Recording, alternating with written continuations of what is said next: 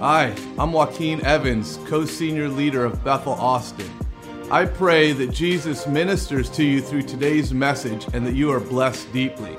If you're encouraged, please like and subscribe so you can stay up to date with all of our weekly sermons. Enjoy the message. So I've been on a bit of a journey since May of some interesting things that have happened in my life. Some stories, some encounters, and some dreams. And it's all kind of collected into something that I want to share with you this morning. And I've had a lot of fun with the Holy Spirit over the last few months. I kind of opened my notes app on my phone and just started documenting some things for like the last 2.5 months. Lots of pages, lots of pages. I had to pare this down. But just want to give a little bit of intro. So my background is in print journalism. I come from the newspaper and magazine industry as a writer and an editor. I have loved words all my life to the point that it was a bit unusual when I was a little child. My mom likes to tell the story of how her little girl would take the back of shampoo and conditioner bottles and study the ingredients to teach myself how to phonetically pronounce ingredients like methylchloroisothiazolinone. And then phonetically break it down. And my mom's like, who is this child? Anytime I would ask her, well, how do you spell a word? Go to the dictionary. Because she recognized something very young, so she put my head in the dictionary. So I was the one sitting on the couch reading the dictionary as a little kid. I know, real nerd level stuff there. So what that did is it cultivated this hunger that helped my pathway to lead toward journalism and communication. Like the Lord was doing something real young, stirring something. And so what happened is for the last 25 years, I've been studying the media and communication. That has been my classroom. It's what I've put my heart to. It's the life assignment on my life, what the area, the metron that God has given me influence over and authority over, because that's biblical. It's what we have. Every one of us in here have a life assignment, have metrons, has spheres of influence that we are called to touch for the kingdom. And so I say all that because it just helps create the standpoint for where we're going this morning. So I had a couch experience in May. It was a Saturday morning. I was sitting down, I was worshiping, I was praying, I was just spending some time with the Lord. And because of what I do and the DNA with the media and communication, it's a regular thing for me to scan the headlines of the day from multiple news sources, because what that does is I want to know what's happening in my city. I want to know what's happening in my state and in my nation, because I want to know what shouldn't be happening in my city, in my state, and in my nation. And what it does is it gives me ammo to go into some times of intercession to pray over what the media is releasing, over what is happening in the airwaves. And so on this particular day, it was thick. And it was dark, and I could feel the swirling in the atmosphere. I could see the competition for people's attention. I could see the agendas of darkness. I could see how the media's tactic of agenda setting was in operation, which is actually a communication theory that the media can't tell you how to think, but they can tell you what to think about by priming and positioning and arranging certain stories in a way that it shifts patterns of thinking and it affects your mindsets. So don't you think that would kind of affect your day if they have a tactic and how they work, but the Lord's tactics are greater? So I could feel this battle raging between good and evil and what was coming through our airwaves that day. Now, honestly, I'm not normally shaken by that stuff. It doesn't get to me because of, like I said earlier, my life assignment. And honestly, by studying media and communication, that falls under the jurisdiction of on earth as it is in heaven life assignments. And so I know that. I know who I am as a daughter of God. And I'm going to tell you, every one of you in here, fall under the jurisdiction of an on earth as it is in heaven assignment on your life that carries the DNA of the goodness and the authority of the kingdom so that you can step out into your zone of authority and influence and shake the gates of hell. That is who you are, and that is what you're called to do, because your identity is anchored as a son and a daughter, and you are rooted and grounded in the place of sonship and not as an orphan. You know who your father is. You know what you are called to do, so you declare and you decree the authority of on earth as it is in heaven. That's your rightful place. That's your inheritance. You've been bestowed with this authority from on high to make a difference in your area. But in that couch moment, I forgot all that.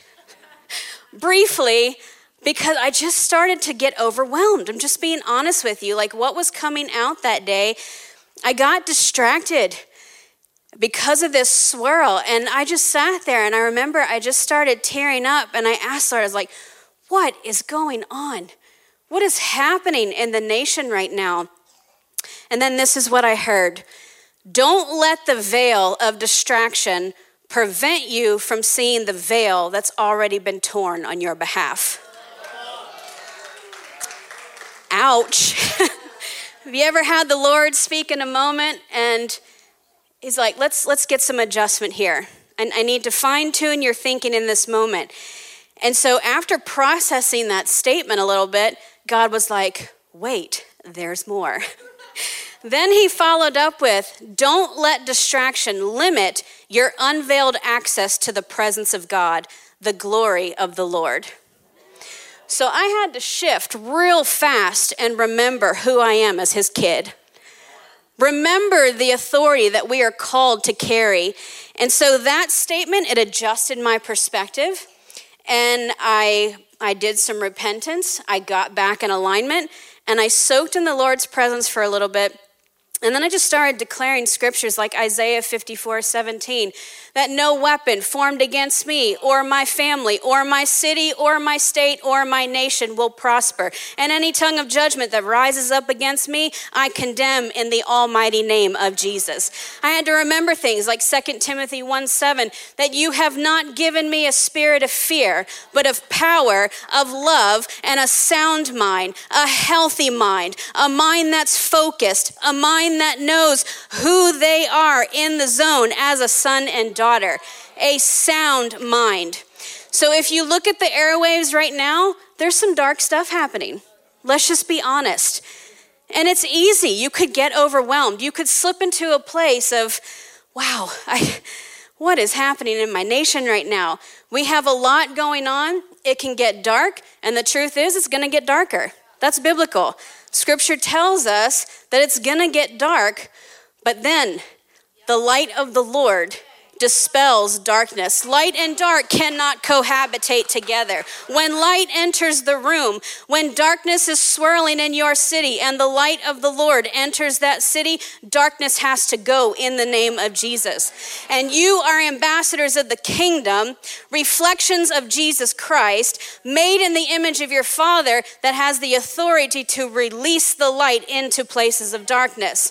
So it's important that while we are hearing things in the airwaves, because communication is all around us, it's through different avenues, different places, we need to remember and pray that we know how to decipher the distractions. We know how to discern the agendas. We can decree truth and righteousness into situations. We have to stay in tune with the Lord so that we are not wavered and that we are not shaken. And we need to remember that the promise of God says his light is far greater than any darkness that tries to step in. So I have good news for you about what the Bible has to say about that. When you hear stuff in the airwaves, remember Psalm 112:7. He is not afraid of bad news. His heart is firm, trusting in the Lord. Psalm 119:37. Help me turn my eyes away from illusions so that I may pursue only that which is true. Drench my soul with life as I walk in your paths. We have a mandate. And we are told if we walk in the paths of truth and we walk in the paths of righteousness, God's got us. It's important to know what's happening and be aware. And believe me, I get, you may not be in a season where you can watch the headlines right now, and that's okay. The Lord is so gracious about those moments of stillness where you have to take some time to step away. But that doesn't mean you can't still feel the swirling of the atmosphere. So you go into moments of intercession and you decree and you declare the goodness of the Lord. So since that couch moment of a little bit of a distraction, I hear that word everywhere. I have become more alert of this word distraction. I hear it all the time now. I've actually heard it from messages released from this stage in the last 2.5 months from at least 3 speakers have addressed distraction in their messages. I overhear it in conversations if I'm in the grocery store. I have read it in the headlines, and I've seen it in action in a more heightened way. So when it comes to distraction, there is a competition for your time and your attention. So I want to talk a little bit about this. And I'm actually not going to give the title of this message until a little bit later. And I'm going to do something different. But let's start with some statistics. I'm a researcher, so I'm going to want to know what's happening. On average, when it comes to distractions, we lose about 2.1 hours a day because of distractions. Average time that we spend on a task before we get distracted is 11 minutes. And the amount of time it takes to return to a task after being distracted occurs every 25 minutes. So you are losing time throughout the day when distractions come in. Now, who's got their iPhone, or as Shane likes to call it, your Android? Who's got their phones with them? Can you just pull your phones out for a second? Everyone just throw those phones up in the air. Okay. Do you see this tool of communication all across the room? So let's look at some stats here. And because I'm a media history nerd, let me just give you a fun fact about your phone. The reason why you can text message is because of a man named Samuel Morse going back to 1844 when he decided to explore an invention that he had called the telegraph. So he put some wire down from Washington, D.C. to Baltimore, Maryland. And the first text message that was ever released in this nation was Numbers 23:23. What hath God wrought? That was the first text message in the nation. And so from there, 20,000 miles of cable, it was laid all around the nation. And now this is why you can text message on your phone. So, of course, Samuel Morse led to Morse code, which I'll actually talk about in a little bit. But this device that you have, it's needed. It's a hub of communication for us, but it also comes at a cost. There are continuous notifications that pop up, whether it's text messages, app notifications, email alert. It's a non-stop tool that can be used actually as a distraction. So there was a recent study as of July, just last month. Let me give you some stats about your phone. People check their phones up to 144 times a day. 89% say they check their phones within the first 10 minutes of waking up in the morning. 60% sleep with their phone at night. 47% of people say they feel a sense of panic or anxiety when their battery goes below 20%. 46% use or look at their phone while on a date. And I have to say, that breaks my heart. Like when I go out to a restaurant with friends and I see a couple sitting at the table, but they're both on their phones. It hurts me instead of taking time to be present with each other. And speaking of dates, I release date nights to you two, to Timothy. Timothy Specht and Naomi Specht. May God lavish date nights upon you. 27% of people look at their phone while driving. That's a little disturbing. So listen to this. On average, what this study collected, people spend 4 hours and 25 minutes on their cell phones each day. Overall, the average person will spend over 2 months, 65 days on their phones in 2023. That's a lot of time. What could you be doing with that time? So like I said, our phones are essential. We have to have it. It's needed technology to communicate. You take advantage of useful apps. You can conduct business on your phone. You glean from powerful social media accounts. I'm not here to be derogatory about social media. In fact, we have a lot of powerhouse social media accounts sitting in this room. Let me give a plug to Janessa Waite because she has a kingdom platform of how she uses her social media. And it is like a sword of truth that she wields very, very well. So let me give a plug for her upcoming Equip class happening in October, where she is going to be teaching a 3-week course on the power of social media from the lens of a kingdom perspective. So I encourage you, signups will be coming soon. That's my shameless plug. Okay, so like I said, your phone is needed. But if the time spent on your phone takes away from the sacred place between you and the Lord, we've got a situation. So, being the word nerd that I am, let me give you some definitions of what distraction is. We're going to dive into this word. Distraction is something that prevents someone from giving full attention to something else. The state of being very bored or annoyed, extreme agitation of the mind or emotions, divides attention and prevents concentration, complication, confusion, disturbance, diversion, interference, interruption, any action that pulls you away from something that you really want to do. And the definition that struck me the most is to draw away. Because it is the very antithesis of James 4:8. Draw near to me, and I will draw near to you. So don't you think that there is a game plan of the enemy to do everything in his power to draw you away from the one who longs to spend time with you? The enemy wants to take you away from that place where he knows you'll be transformed. He knows you'll gain momentum. He knows you'll gain strength. He knows you'll recognize your authority as a chain-breaking son or daughter that can wreak havoc on hell. He knows what happens when you're in the presence of the Lord. So this diabolical plan that he has will do anything in his power to draw you away from God, to devour you, because he roams like a lion looking to devour. So distraction, he's going to want to do that, and he's going to want to devour your time. This diabolical plan is to prevent you from experiencing the glory of the Lord, to keep you from being transformed by the fire of God's presence. Now, if you know me well, then you know somehow C.S. Lewis was going to find its way in this message.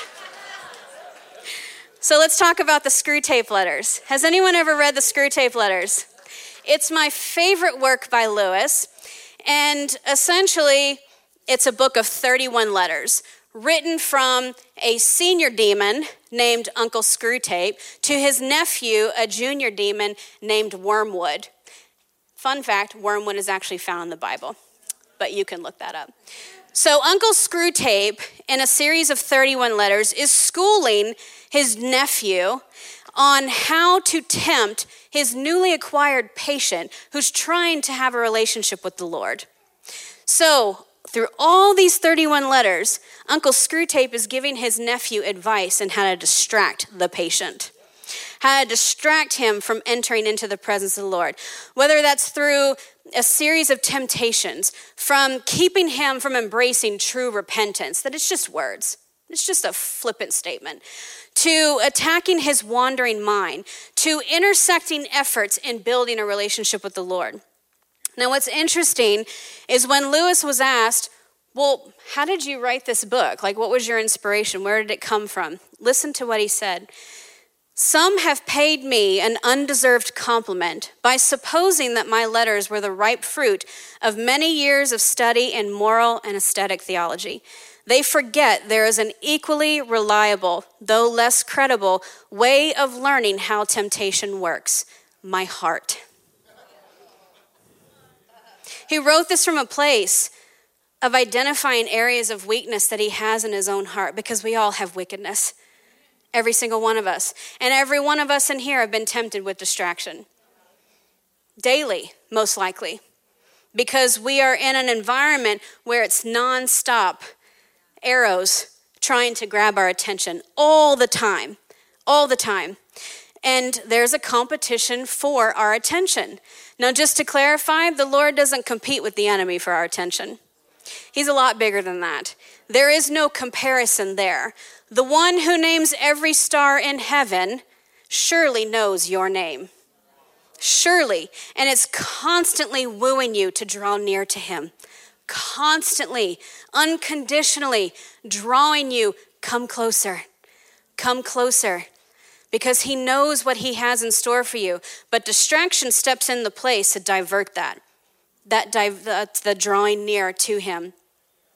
And so the competition lies in distractions to disengage our focus from what really matters.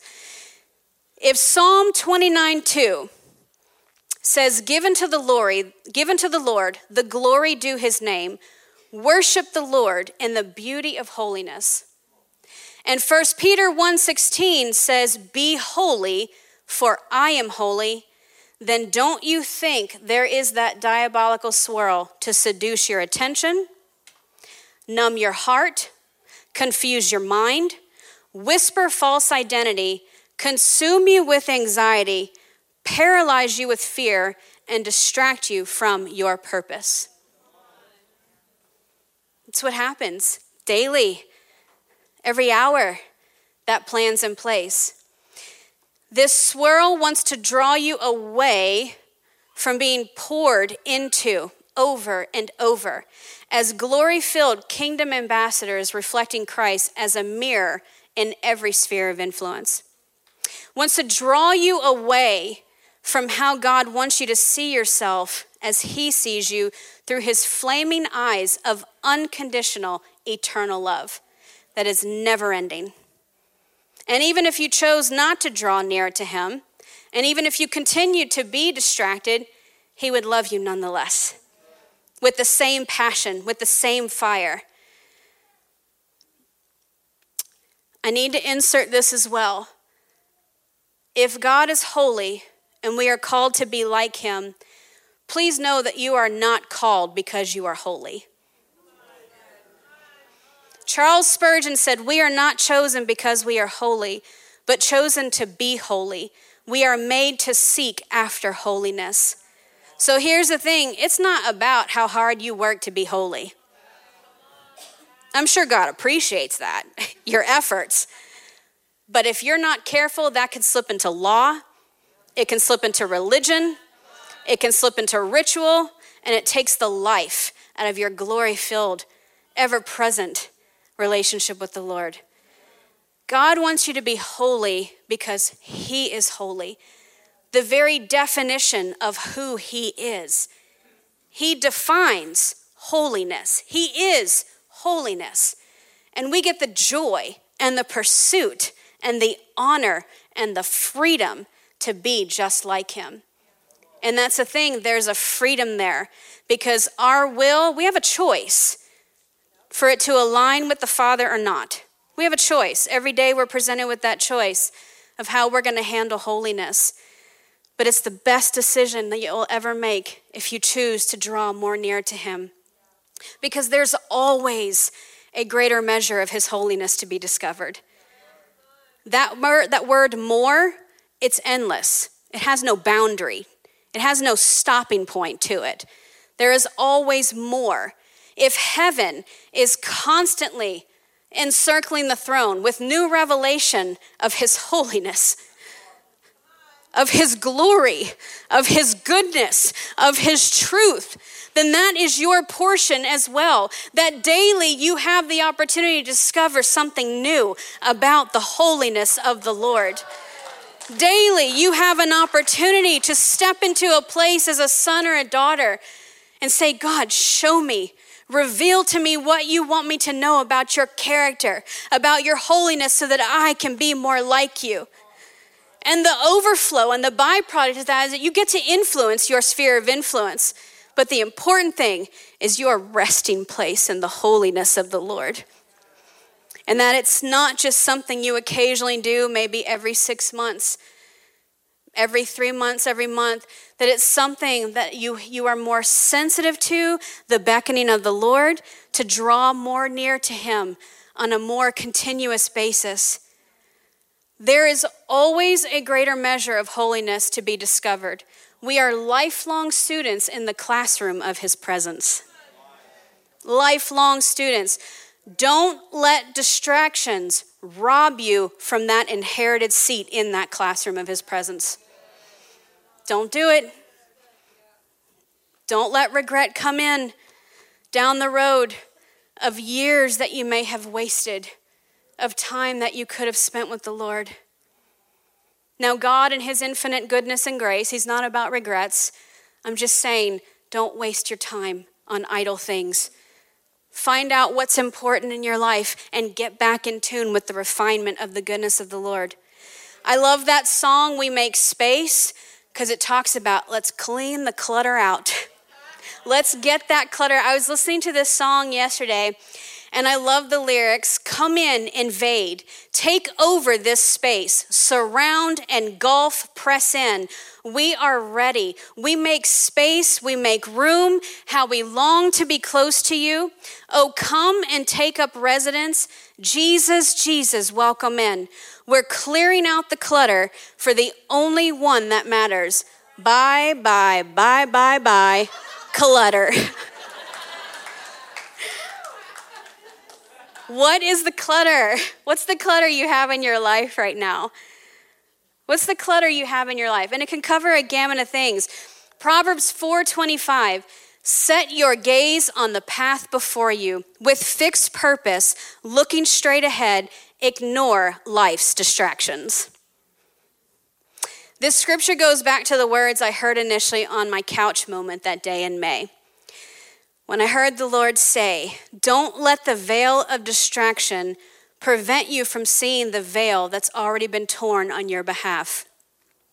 Don't let the distraction limit your unveiled access to the presence of God, the glory of the Lord.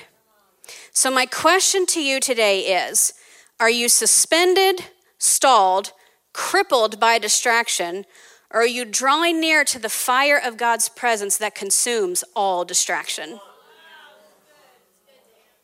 I'm going to ask it again. Are you suspended, stalled, or crippled by distraction, or are you drawing near to the fire of God's presence that consumes all distraction? So here's the title of the message: Fellowship with the Consuming Fire. Fellowship with the consuming fire. Because the opposite of distraction is undevoted attention, concentration, focus, intentionality, being present, engaged, undivided devotion, clarity, and drawing near. That's the opposite of distraction. So how do you get there? How do you attain that place? Like, I can give you scriptures, I can give you examples of what I've walked through, but I like practical points. Just some steps that you can take to practice when you leave this place, because what matters is the time when you leave this place. It's not about this moment right here. It's what's happening in your home life, that secret place with the Lord. So what do you do to help alleviate the clutter in your life to draw closer to the fire of God's presence, where in that place, incineration happens? The distractions are consumed. Distractions are engulfed. Distractions are swallowed by the goodness of the Lord and frees you to a place to experience the fullness of his measure that he has special for each one of you. So if you look at the word distraction, you've got two words in there. You actually have the word action in distraction, and then you have traction in distraction. So I want to give you some action that has to take place to give you that traction to draw more near to the presence of the Lord. So prayer and reading your Bible, those are non-negotiables. Those are things that have to happen. Like, praying is just essential. It's an ingredient that you have to have in your life for some kingdom culinary goodness. including reading your Bible, because your Bible is the foundation of truth where you glean the plan for life, what God has for you. So I want to give you 4 T's just real quick that the Lord showed me. The first one, tongues. Second one, tarry. Third, testimonies. And fourth one, thanks. And each one of these could have a message of its own, so I'm going to briefly hit each one. But these are some action things that you can do. Tongues. One of the best accounts of experiencing the fire of God's presence is found in Acts 2. When the day of Pentecost had fully come, they were all with one accord in one place. And suddenly there came a sound from heaven as a mighty rushing wind, and it filled the whole house where they were sitting. There they appeared them divided tongues of fire, and one sat upon each one of them. And they were all filled with the Holy Spirit and began to speak with other tongues as the Spirit gave them utterance. When you speak in tongues, you are literally speaking the language of fire. It's the language of fire. And so I want to encourage you to kick up this gift that has been bestowed to you because you are speaking the language of fire. It's like turning on this turbine engine from within. It's like releasing the dam of goodness wherever you go. I find that my time to speak in tongues is when I'm driving. I have driven in stillness for a long time now. I turn my radio off, I don't put a playlist on, and I will speak in tongues. That is my time. Now it's different for everyone else. But people that drive by me, it probably looks like I'm having my own karaoke party in the car because my arms are going and my tone is raising and things are different. And I just like, hey, how you doing? Speaking in tongues is filtered through the mandate of thy kingdom come, thy will be done on earth as it is in heaven. You are automatically aligning with the precepts of heaven when you step into a place and you are speaking in tongues. It is a coded fire language full of mysteries, a language the enemy cannot decipher, and it is like speaking the Morse code in the spirit. He has no access to what you are saying. He doesn't understand when you speak in tongues what you are releasing. But the Lord knows, the Holy Spirit knows that when you step into that place of speaking in tongues, that the fire on your life connects with the fire of his presence, and it becomes spirit to spirit communication. And that is some powerful stuff. And let me tell you this, if you have not been given the gift of speaking in tongues, if you have not been baptized with fire, there will be a team up here after waiting for you to have some fun, to release that fire language upon your life. And let me tell you something, you know what happens when you speak in tongues?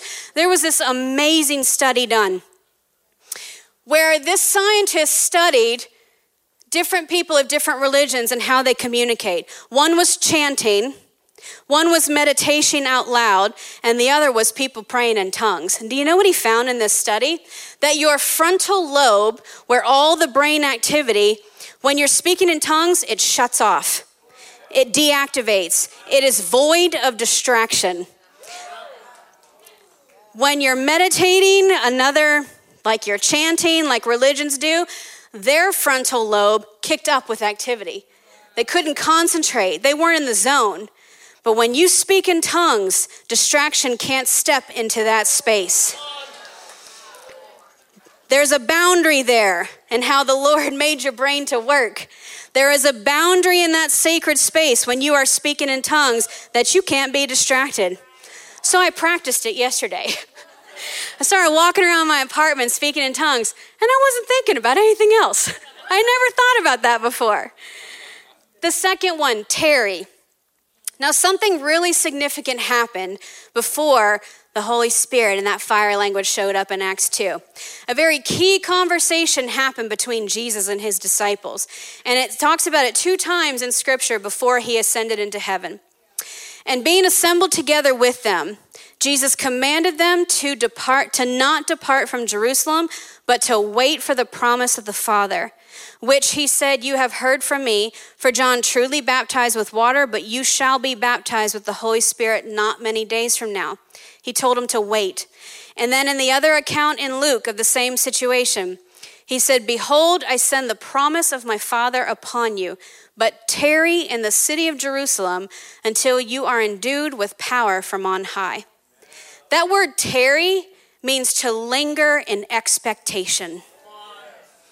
Linger in expectation of what the Lord has. Linger in the fire of God's presence. Tarry in the place where distractions are designed to attack you, or you can tarry in the place of God's presence where they're consumed from your life. Lingering in his presence is taking time to seek his face in that unveiled access place. That tarry space is where holiness is cultivated. That lingering, that extra time that you choose to spend, that you may say your prayers, you may read your word, but do you linger after? Do you take the time to just see his face a little bit more? Because it's in that space where your faith is strengthened, your trust is built, your character is developed in that place of lingering, that place of holiness. And then there's another aspect of tarry that I felt real heavy that I wanted to share. This is a thriving prophetic culture. I'm pretty 100% sure everyone in here has been given a prophetic word. If not, it's coming. So linger in expectancy about that. I want to talk to those who are waiting for the promises of God to be fulfilled on your life. I felt an aching there when I was praying about this. That space in between when the promise is given until the promise is fulfilled, that is holy ground.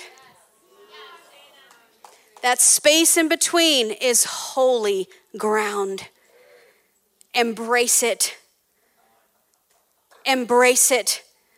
I know there's a lot of promises in here where you are waiting for the Lord to fulfill the desires of your heart, but don't miss out on that place of linger, of the space in between that's holy ground. That is the place of refinement. That is the place of purifying. That is the place where you know in expectancy that God's promises are coming, and that if he declares a yes and amen over your life, he is faithful to bring that to pass, and it will not be negated. So that time in between, linger in his presence and let the expectancy build so that you know when that promise is fulfilled, it's 2 Corinthians 1:20. You are walking it out. For all the promises of God in him are yes and amen to the glory of God through us.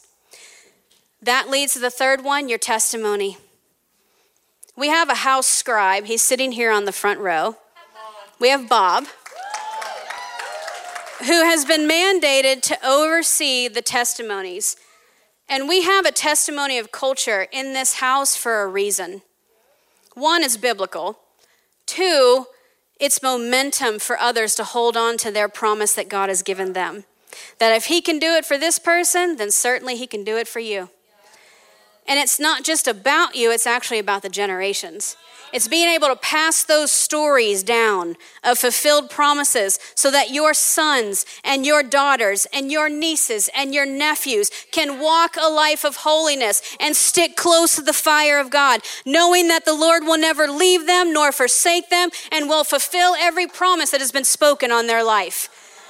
Don't negate the power of testimony. The fourth one, give thanks. The fourth T is thanks. If there is one parable in the Bible that wrecks me to the core, there's a lot of them, but it's the parable of the 10 lepers. Out of 10 that Jesus healed, only one came back to give thanks. Just one. Your heart of thanksgiving opens gates that you don't even know. Don't forget to give thanks because the Lord is so worthy. That is the moment. Even before, you give him thanks even before the promise has been fulfilled. That you get to give him glory and honor for everything that he is worth. So tongues, tarry, testimony, thanks. That's your formula. So real quickly, I had a dream about this gentleman. And this is a story about the fire of God's presence, and I'm going to zip through this real fast. I had this dream on June 26th of this year. And in a very loving voice, I heard in the dream, I would like for you to be more like Blaise Pascal. I woke up, I jotted it down, and I'm like, who in the world is Blaise Pascal? So I went on a journey, and I found something extraordinary about this man. He was born in 1623 and he died at the age of 39 in 1662. He grew up in France. He was homeschooled by his father. He became interested in geometry at age 12, and he began to study mathematics. By 15, he was studying with prominent French mathematicians. By 16, he was developing mathematical theories like the theory of probability, which eventually helped shape the field of calculus.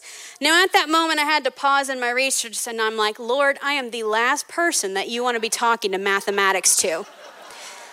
That is not my lane. Mathematics, numbers, I am words. Give me adjectives all day long, and I'll tell you how to put them into a sentence. My lane is to teach people how commas save their lives. In a sentence. Like I can say, it's lunchtime, exclamation point. Let's eat, comma, Eddie, period. That's a nice meal between friends. If I say, it's lunchtime, exclamation point, let's eat Eddie, period. That's cannibalism. And things can get really awkward and weird. I teach people how to use commas and punctuation to save their lives. I don't do numbers. I'm not a mathematician. So the Lord was like, hang on, sweet girl, just keep going. So I continued my studies. And so what this man did, like he invented the first digital calculator. He invented the vacuum of atmospheric pressure. He got tired of sticking his hand in his pocket to pull out a pocket watch, so he invented the wristwatch. You're welcome. Everyone that's wearing a watch. And so he just did all these amazing things. But why am I telling you this? So he was impacted by the Lord growing up. He had learned about Catholicism. That's kind of what he was familiar with. But something happened really radical to him one night where he was in a carriage accident and the carriage almost flipped over the bridge and it scared him. And what happened is a situation was used to draw him more near to the Lord. And so what happened in this moment on November 23rd, 1654, is he had an encounter with the fire of God's presence where he lingered for 2 hours. 2 hours. And a night that is known as the night of fire. And in his words, this is what he wrote. I can only cover pieces of it. In all caps, he scribbled on parchment paper, fire. God of Abraham, God of Isaac, God of Jacob, not of the philosophers and of the learned, forgetfulness of the world and everything except God. He is only found by the ways taught in the gospel, grandeur of the human soul, righteousness, Father. The world has not known you, but I have known you. Joy, joy, tears of joy. This eternal life that they know, the one true God, and the one true God that you sent, Jesus Christ. Jesus Christ, Jesus Christ. Let me never be separated from him. He is the only one kept securely by the ways taught in the gospel, renunciation, total and sweet, complete submission to Jesus Christ and to my director, eternally enjoy for a day's exercise on the earth. May I not forget your words. Amen. That was his night of fire, where he lingered and was wrapped in the presence of God for 2 hours. And what is the piece that I found that struck me was that he was so impacted by this night of fire that he took that piece of parchment paper and he sewed it into the lining of his jacket that covered his heart, so that the fire of God would be close to him all the days of the rest of his life. He lived for 8 more years after that, and it was someone who worked in his house that found that piece of paper sewed into the lining of his jacket. That moment of being wrapped in the fire was that important to him that it marked him where he wore it. 2 Corinthians 3:12 through 18. When one turns to the Lord, the veil is taken away. Now the Lord is the Spirit. Where the Spirit of the Lord is, there is liberty. But we all, with unveiled face, beholding as in a mirror the glory of the Lord, are being transformed into the same image from glory to glory, just as by the Spirit of the Lord. That's where it is. That unveiled place is where it's at. This glory space, this space where you get to see his face, where you get to commune with him, where distractions melt by the fire of the Lord. This precious opportunity that you have to linger in his presence, don't miss it. This daily invitation to draw near to the fiery presence, let that consume your hearts. Let it consume your hearts. So if you felt that swirl in the airwaves, if you felt the weightiness of what's happening, you're going to be okay. Even Charles Finney, one of the greatest evangelists, it's documented that when he felt the fire of God waning in his heart, he went out into the woods and he knelt before the Lord and he lingered in the presence of God until it came back, until he felt it resurge back within him. So find the woods that you need to retreat to and hang out with the Lord, and you're gonna be okay. You're gonna be fine. There's always more fire.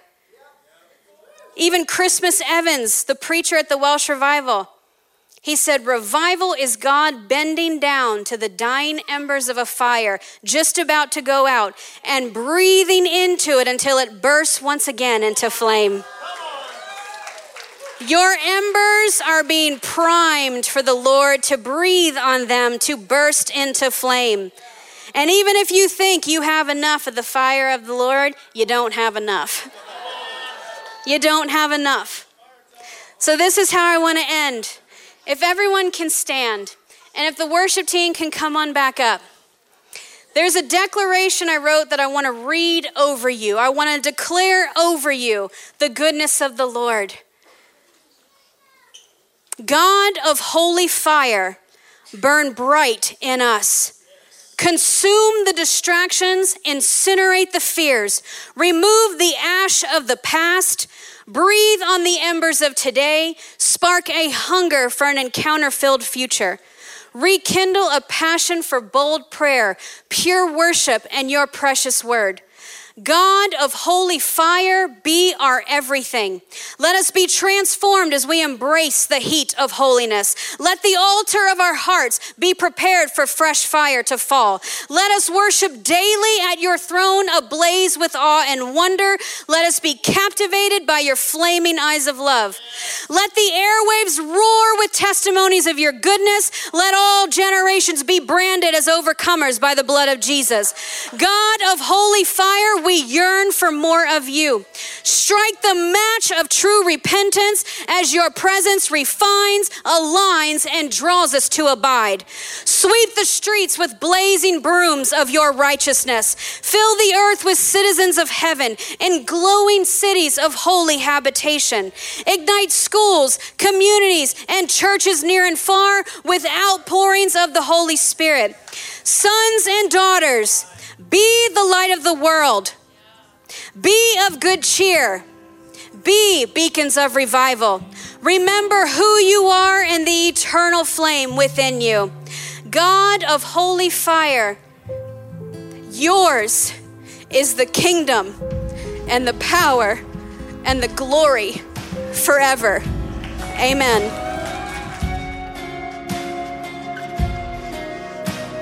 Thanks for listening to the Sermon of the Week. For more information about this podcast and other resources, please visit bethelatx.com.